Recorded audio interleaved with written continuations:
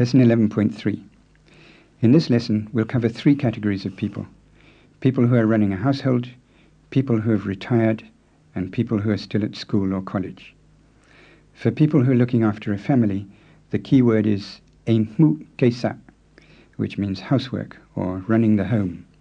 You'll probably recognize Ain, a house, and Kesa, business. Here's the tape to copy. Are you working? No, I'm not. I look after the household.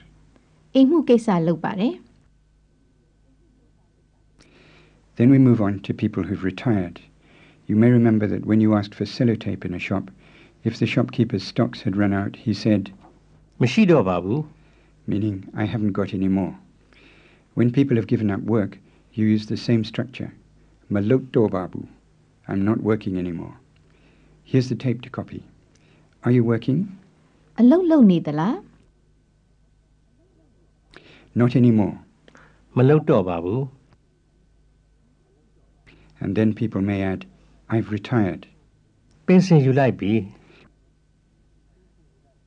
You've met yude, to take, and you can probably guess pension. It's the English word pension. So pension yulaibi means I've taken my pension. A quick check. How do you say I'm not working? I look after the household.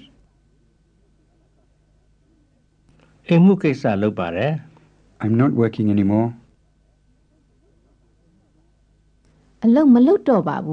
I've retired. Lastly, we come to people who haven't started work yet. You may remember that when you were learning to talk about how long people had been in Burma, you met the question, have you been in Burma long? And one of the answers was, not long yet. You use a similar expression to say you're not working yet. Malot de babu. Here's the tape to copy. Are you working? Not yet.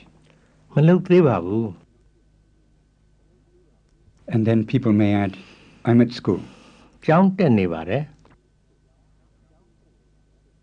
Jiang is a school and tete is to attend. Try that sentence again.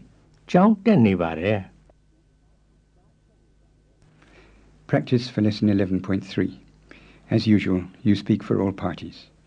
How would you say, are you working?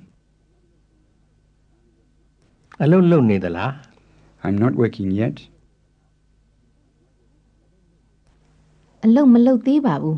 I'm at school. How about you? And call him uncle. Are you working?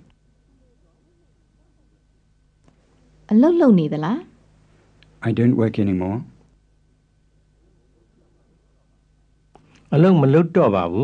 I've retired.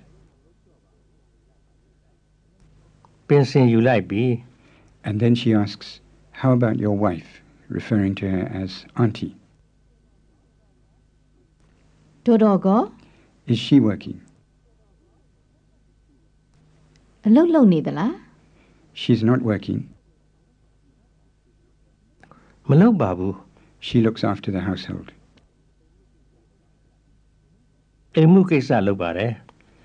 That's the end of the lessons on asking about work.